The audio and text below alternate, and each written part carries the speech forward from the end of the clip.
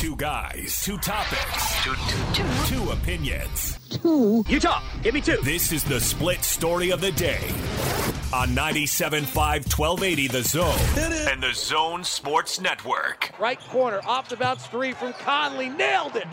83-76. Jazz by 7. Ingles pops out left side. Comes off the Gobert pick. Chests it to Conley. Gets stolen by Brooks. Fast break the other way. Brooks misses the layup. Ingles rebounds. 94-93. Push ahead to Conley. To the corner, Bogdanovich. Come on, Bogey. Got it. 97-93. Conley driving through the lane. Bouncing it. Turns it over himself. Morant open court. Morant driving it. Boyan lays it up and in. Really tough turnover there by Mike Conley. Conley to the front court. 22 points, 4 rebounds, 7 assists. With his white headband, he works to his right hand. He gets Bain switched to him. Now a Gobert pick. They work the pick and roll. Low left-hand dribble. In the pocket. Step back jumper. Mike Conley! Yes, you can! Hear me roar! Mike Conley and the Jazz are up 6. Timeout. Taylor Jenkins. Last night, Gordon, the Jazz beat the Grizzlies in Memphis. Third time in 6 nights beating this Grizzlies team after, with the background of all that we talked about in the first segment with the issues with the plane just to get out there. And, the team goes out, Gordon, and gives a really gritty performance where they played really hard and came through in the clutch. I thought that was one of their better wins of the season. Given everything involved, yes. I thought it was one of their better wins of the year. Hear, Jake. Couldn't agree with you more. And I kept thinking about that. It was hard not to think about that during the game, right? Especially because Donovan Mitchell wasn't there. But I just kept thinking, these guys went through something that was quite traumatic, and here they are out there getting their business done on somebody else's home floor. And a good team. I mean, it's not like the Grizzlies are anybody's idea of a pushover. And they went out and got the job done. I also kept thinking about how you were right and I was wrong. Not that I was really all that wrong, because remember I said somebody would step up and play really, really, really well, and you said that it would be sort of a collective effort. I guess we were both kind of right on that. You were not right. Mike Conley was 11 of 18, scored 26 points. You were not right. Why? That's way above his average. And Bogdanovich was way above his average, and Clarkson was way above his average. As if those three lifted their team to the victory. You got me there. Anyway, they did come together to get that victory, and I wondered there toward the end whether the victory was going to be their reward, but they found a way. And here I am painting a rosy picture of the Jazz terrific and whatnot, but Royce O'Neal, what were you doing fouling with 7 seconds left with a 4-point lead? What were you doing fouling? Am I Royce O'Neal now? No. Come on, the thought had to go through your mind. And I guarantee you that Quinn Snyder was sitting over there thinking that. How can you can't do that, right? Well, you can when you hang on to win. Yeah, but you don't know at that point whether that's the way it's going to be. I'm sure. On the other hand, Royce was on the plane too, and he might have been traumatized as well. But anyway, well, you get caught up in the moment, and mistakes are made even at that. And level. He made the next 2 free throws. Remember? Yeah. Well, so ice water in the veins, stepped up and nailed them. So he made up for it. Yeah, but stuff happens. The Jazz as a team, got to give them a whole lot of credit. I mean, they didn't shoot the ball particularly well, but given the circumstance, I just thought that was, how'd you say it? The guttiest win of the season. I think it might have been. Well, it is a, David talks about watch the attempts, and if the attempts are high enough, you win the game, regardless of your percentage. This was good evidence for his theory there, because they took 49 threes and making 16. I mean, 16 is a nice number for an NBA game. And they only shot 32%, or actually almost 33. So, get out there and get those volume threes going and hit them at the right time, and it'll win a game for you. So that certainly appeared to be what happened for the most part to me. And they played great, movement basketball. I mean, it was very Jazz-like, what we've come to expect.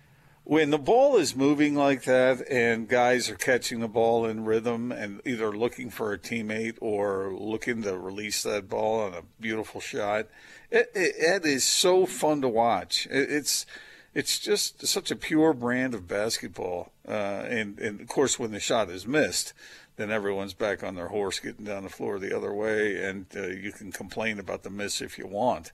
But the strategy behind it, the foundation of it is really cool. What we're watching with this Jazz team is pretty darn special in a lot of ways. And I think, Jake, for guys like you and me, and we get so used to watching it that I think sometimes we take it for granted. But it really is a thing of beauty. Yeah. You know, Gordon, one thing that's interesting about if you just look at Jazz box scores, and this is kind of a fun exercise, but there's really two ways that you can play this Jazz team, and there's more than that, and I'm oversimplifying it, but I think you'll come along with me. There's really two ways to defend this Jazz team, and that's take away the rim and don't let Rudy dunk on you all night long, and when you do that, you're going to be vulnerable to the 3-point shot, right? Because you have to help the helper and all that stuff, and you have to play the pick and roll differently. Or you can stay home on the shooters, and Rudy's going to score 30 and dunk on your head all night long, and you can just look at the box score and figure out exactly how the other team what poison they picked that particular night. And Rudy had 6 shots. He was 3 of 6. He was 2 of 7 at the line. You like him going there 7 times, certainly. And he had the 12 boards, 4 assists. He had a couple of really, really great blocks. But you look at the 8 points, and then you look at the total number of threes taken. 49. 49. That means they were taking open threes all night long because Memphis wasn't going to let Rudy beat them. And the thing is, you look at Rudy's line and you go, okay, that's an all right game for Rudy. He dominated Valanciunas all night long. I mean, he really did. He outplayed him all night long. And because I thought Valanciunas got off some nice shots, though, a couple of them. They sagged Valanciunas at the rim the whole game. Yes. And Rudy still found ways to impact it, including passing the basketball. And then defensively, I thought he was really good against Valanciunas. I thought he hit some tough shots, and you look at the box score, and he scored some points. But I thought that was a completely one-sided matchup.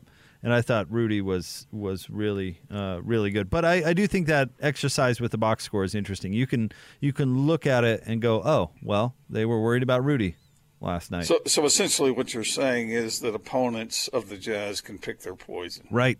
And then it gets a little more complex when teams play switchy defenses and pressure the ball and all those unique wrinkles that we've seen. The Jazz go up against a zone. The 2 games ago against Memphis, they played a bunch of zone. So it's not, like I said, I oversimplified it a lot, but in very basic terms, I mean, that's what you got to do when you play this Jazz team. Okay, so we've complimented the Jazz on some of the terrific performances we saw and coming back off a traumatic experience to gut one out. Does it concern the Jazz, or should it concern Jazz fans that Ja Morant scores 36 points on 11 of 18 shooting? No. And that he goes to the free throw line and shoots 15 charity chucks? I don't think so. I think Ja is really good. And I think the way that Memphis plays, they play into his strengths the whole game. And so he's gonna rack up some points. I mean, he's playing that much in transition. He's getting all of his shots pretty much at the rim or in the paint. He's not a great jump shooter. He's limited, and so Memphis designed an attack to really highlight what he does well, and he does that to a lot of teams. Yeah. Yeah. He's going to continue to do that to a lot of teams. I still think, and let me ask you this, because Booner brought this up on the postgame show. I still think, and I agree with this was kind of Ron's point, that he needs to round out his game still. That there's some stuff he's got to add because there's some, holes, so to speak, or you can play certain ways against him to take away some stuff. But if he rounds out his game, I think he'll be one of the top 5 players in the league. Well, you saw him hit that 25-foot jumper straight away. Yeah, I'm thinking about more than just heaving prayers, though. Okay. I think he needs to add a little distance on a more consistent, better execution in the half court, those kind of things. Yeah. Okay. Yeah, I can buy that. Stuff that Donovan Mitchell's had to work on. Right. Not just Donovan is a far better shooter, as always has been, than Ja is now. But the other things like reads and decision making and that sort of stuff. And he had 5 turnovers, I think, something along those lines. He has the ball in his hands the entire game. Yeah, which leads to a spotlight, which will either indicate really great play or the mistakes that are made by a young player. But you're right. I'll make this prediction. I'll say within 2 years he will be one of definitely. Well, let's see. Let me think before I say Top this. 5 is a pretty steep standard. Yeah, I'd say top 10. Yeah. Okay. Yeah, I can buy into that. He has some work to do, but actually his willingness to shoot the 3, I think, is a strength, not a weakness, because you can't hide from it. Got to go out there and figure out how to get yourself better. There's a lot to like about him as a player. Memphis is a good team. I mean, that's why you can't undersell the fact that they beat them 3 times in a row, and the final time without their leading scorer. Yeah, I mean that's a big deal. Yeah. We're not talking about Cleveland here. I mean, that Cleveland team was borderline comical just because they don't have a great squad, obviously, this year. And the Jazz didn't have to work very hard to beat them. Joe Ingles said as much, kind of chuckled at that when he was on with PK this morning. But this Memphis team is way better than Cleveland. I mean, they're a decent team, and they play really hard, and they've got a good young coach, and there's a bright future for Memphis. And for Jazz to beat them 3 times is really impressive. And they're especially good at the defensive end. I agree that is a fine accomplishment for the Jazz. What about this, though? How badly did the Jazz miss Donovan Mitchell? Because you don't often see him play without him. There were moments in that game when it was clear that he wasn't there, and no duh, right? I mean, when LeBron's not with the Lakers, you kind of notice. But maybe sometimes when a guy is absent, makes you appreciate what he's capable of doing even more. I agree with what you said there, Gordon. I would be worried about you if you came in today and said, wow, they didn't miss Donovan at all. Well, like we talked about yesterday, there are times when the collective group comes together to fill in that space completely.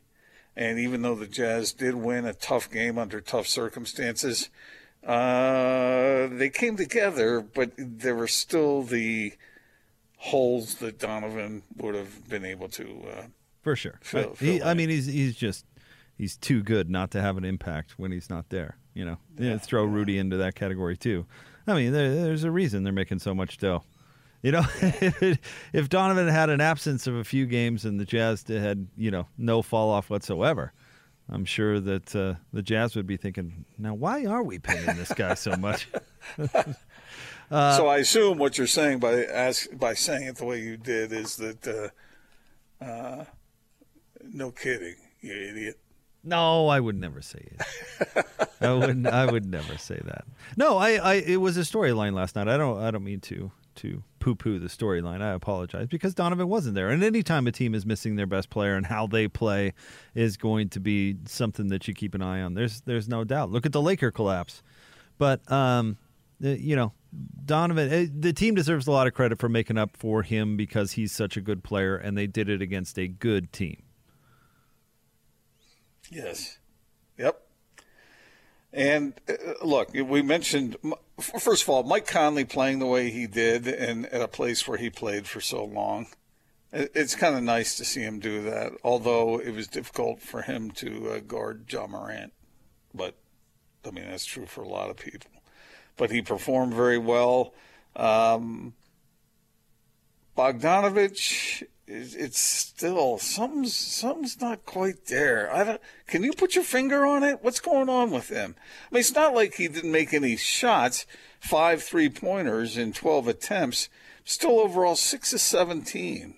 What do you think this is just a thing like shooters go through, a little slump, and he'll bounce out of it, and better for him to go through it now than in the playoffs?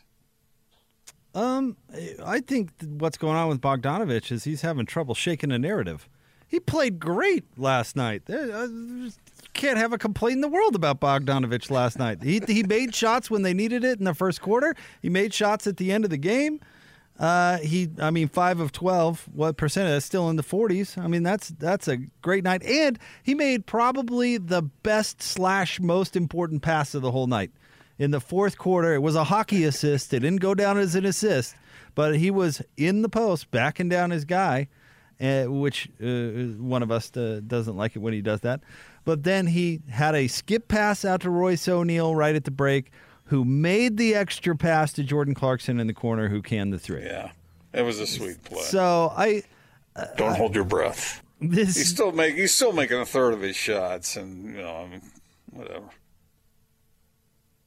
He shot 42% from three, like Jake said, though. Yeah, I mean, listen, I don't know why he struggles making layups, but he does for some reason. I got it. If you want to complain about him making layups, I'm all about it. But you can't criticize his game last night. He was really good. Okay, and Jordan Clarkson, 4 of 15 from three. I thought he was good too. All right. I mean, again, the volume 3 is a good thing. So it doesn't matter as long as a lot of them go up. Right. Because the Jazz shoot 40% from 3. So eventually that number is going to come out and you're going to win. And, by the way, when they made the threes, I thought was relevant last night, too. Yeah, I hear you. I just, every time I see this team play, I measure it against the best standard you can come up with. And I get it. They're humans. They had a traumatic experience. It was a great win, a gutty win. I agree. But I just picture what's going to happen when they go up against the Clippers or when they go up against the Lakers fully loaded, when they go up against the Suns. We're going to see what that's like twice on the road coming up in the not-too-distant future. I know. The Lakers and Andre Drummond's toe going to be a tough matchup for this Jazz team. It's going to be rough. I thought both those players that you mentioned played well. I did. I'm not ripping them. I'm just thinking they're going to have to play better than they did last night. Now, obviously, Donovan Mitchell wasn't there. Yeah, and they gritted out a tough win. Right. I don't think there's much to complain about from last night's game. I really don't. And I think Bogdanovich is fine. I'm not concerned about his performance, and I just don't know how many. I just don't know how many good games he has to have before people will get over the. Boy, look at this slump from Bogdanovich. Well, he doesn't look smooth to me. It looks like something's just kind of a little quirky. That's went all. 5 of 6 from 3 games ago. Yeah, I know. But don't, if I tell you he went 6 of 17, don't discard that and say he was 5 of 6 from 3 a few games ago. I'm not discarding that. I'm including the 6 of 17 and telling you that he had a good game. His whole performance does not come down to his shooting percentage. No, I know that. Particularly him. Well, he didn't have any turnovers. Nice. That was great, Gordon. All right, stay tuned. Yeah, big game, 0 turnovers. You're right. Hey, we ended on the same page. I feel good. Okay, look, we're nitpicking here, but the Jazz had a great win under those circumstances, but they will have to play better. And obviously, if Donovan Mitchell is with them, they will play better. But I just keep measuring this team against what they're going to face in the playoffs. And because they have won so many games, for their own good, Jazz fans ought to send as many positive vibes at this club as they can, because it'd be better for them not to play so well and not to win so many games if they're not going to do the same thing in the playoffs. Because if they do that in the regular season and then they don't do it in the playoffs, then people will just sort of dismiss whatever they do moving forward. It'll create a bigger hole for the Jazz to climb out of than already exists after what happened in the bubble. Well, certainly a big night last night. What do you think about that? Roy Williams steps down, retires, whatever you want to call it. I guess it's technically a retirement. He's 70 years old. How old is he? 70? 70. And he said he did not feel like he was the right fit for the program anymore. Well, yeah. I mean, look what he's accomplished, and life is only so long. He needs to go out and do some stuff that he hasn't been able to do. He's probably been able to do a lot of things, but there's more to do. So go do it. What the heck? What do you bet me he pops up at like New Mexico or something in 2 or 3 years? No, at 73. He's 70, about in a few years. I see what you're saying. But I don't know. It seems like these coaches retire and then get bored, and then all of a sudden they take another gig, right? Where did Bobby Knight go? Texas Tech? Yeah. They are wired in a different way oftentimes, and there's a thirst for that control and competition. And so I guess that could happen. Isn't Larry Brown still coaching somewhere? Is he? I don't know. If he is, I'm unaware. Where was he last in the college ranks and had success? Wasn't he at SMU? SMU, yeah, exactly.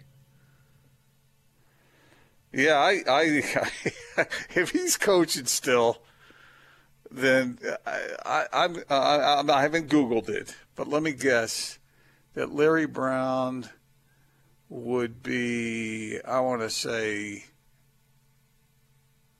mid to late 80s? He is exactly 80.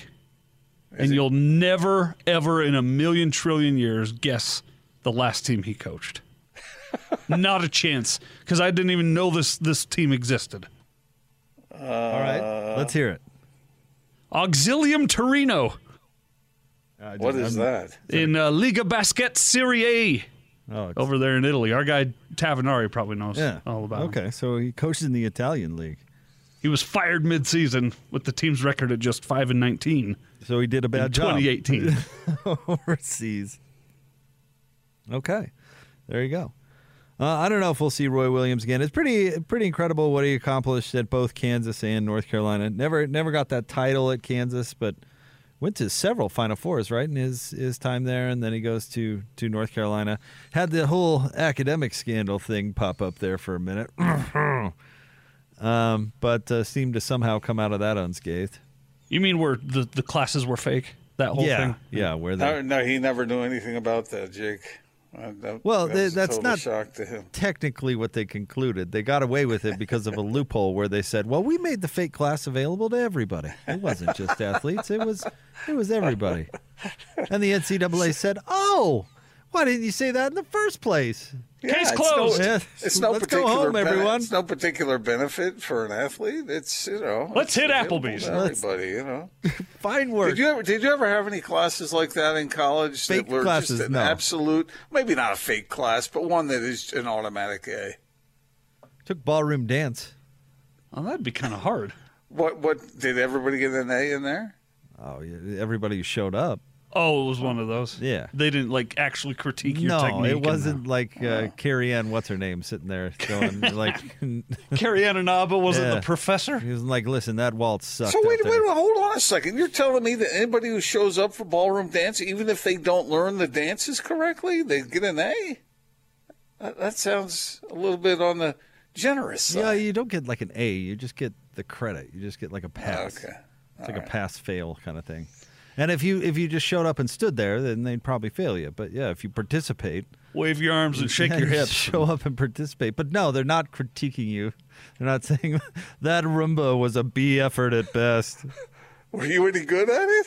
I don't know if anybody in beginning ballroom dance is any good at it, but it was fun. A few fraternity brothers and I took it to see if we could meet a member of the fair sex. And then, sure, there were some lovely people in that class. I took a golf class thinking, I'll get to golf, I'll get an A, this will be great. Uh-huh. You had to shoot an 80 on average. No, yes. An 80? Yes. An 80? Some of this stuff is performance-based, Jake. Maybe it was 85, but it was... To get a pass? I didn't pass.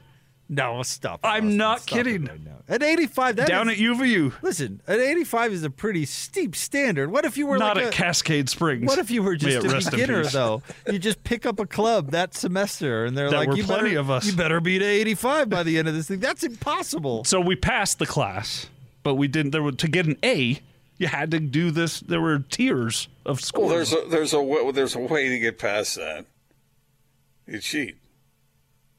How do you cheat? Well, cheat the way you do at golf? That's, I think, what he's saying. Miscount the strokes. okay. Was the teacher with you and you're forcing? No, but the Holy Spirit was and Yeah. saw everything I was doing and not doing. Is this how you think of things, Gordon? That if nobody's looking, it's all good? No, I'm just thinking that seems quite unreasonable. That in order to get an A, you got to shoot 80.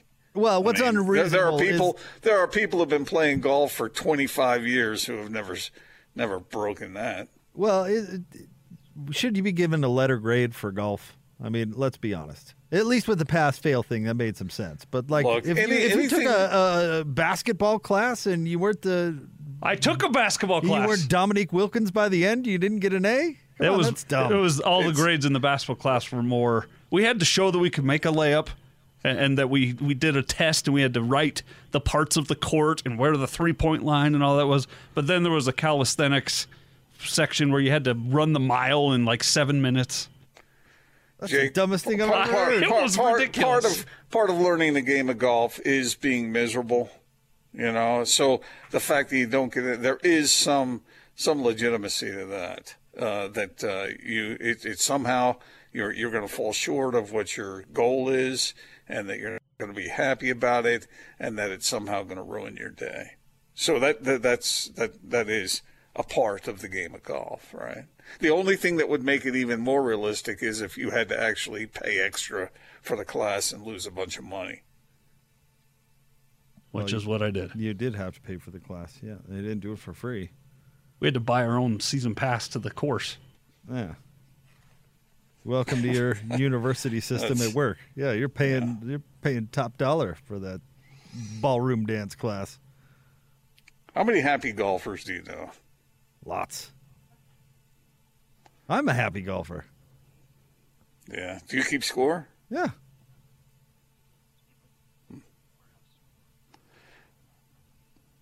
All right. No, you doubt it? I think most people who play golf are happy. I don't know. I've known a lot of them. Yeah, they're happy to be on the course, but they're not necessarily happy with the result. So what do? They go out and buy 5 more putters, and then they expend all that. And then they need a new driver. And then the irons aren't what they used to be, or the grips don't fit right, so you got to re-grip them, or you got to do something. And you lose, about 150 golf balls, and so then you got to go out and buy more. So it's hypothetically, just, right, Gordon? It's one of those endeavors that you want to be good at, but you're more likely to be miserable than good. Well, if you don't set unrealistic expectations for yourself, then often you're not miserable. I love the guy not you, but I love the guy that goes out there that thinks they shoot 75 every time they play. And anytime they're below that, just a smidge, it's nothing but curses and making everybody else miserable. And like they're a round away from getting their card. Right, yeah. And you're 82. Chill. They miss a 30-foot putt and they throw their putter like, darn it. I mean, yeah, I got to admit, I don't understand that. I told you guys, I used to think that way. I used to think, and I did get to be a decent golfer. I mean, I used to shoot about 80. Thereabout, and I thought I was pretty good until I introduced the game to my wife, and we went out to play, and she recorded my swing, and I recorded hers, and we came back and we compared the two swings, and hers was about 10 times better than mine, and that's when I realized, not only do you suck, but you've always sucked. Just because your swing wasn't as nice as your wife's? That's. I mean, kind of an insult to her. She's been playing golf for like 3 months. Well, unnatural. What do you want me to say? If she's the natural, I'm the unnatural. Stay tuned. It is The Big Show. Gordon Monson, Jake Scott, 97.5 and 1280 The Zone.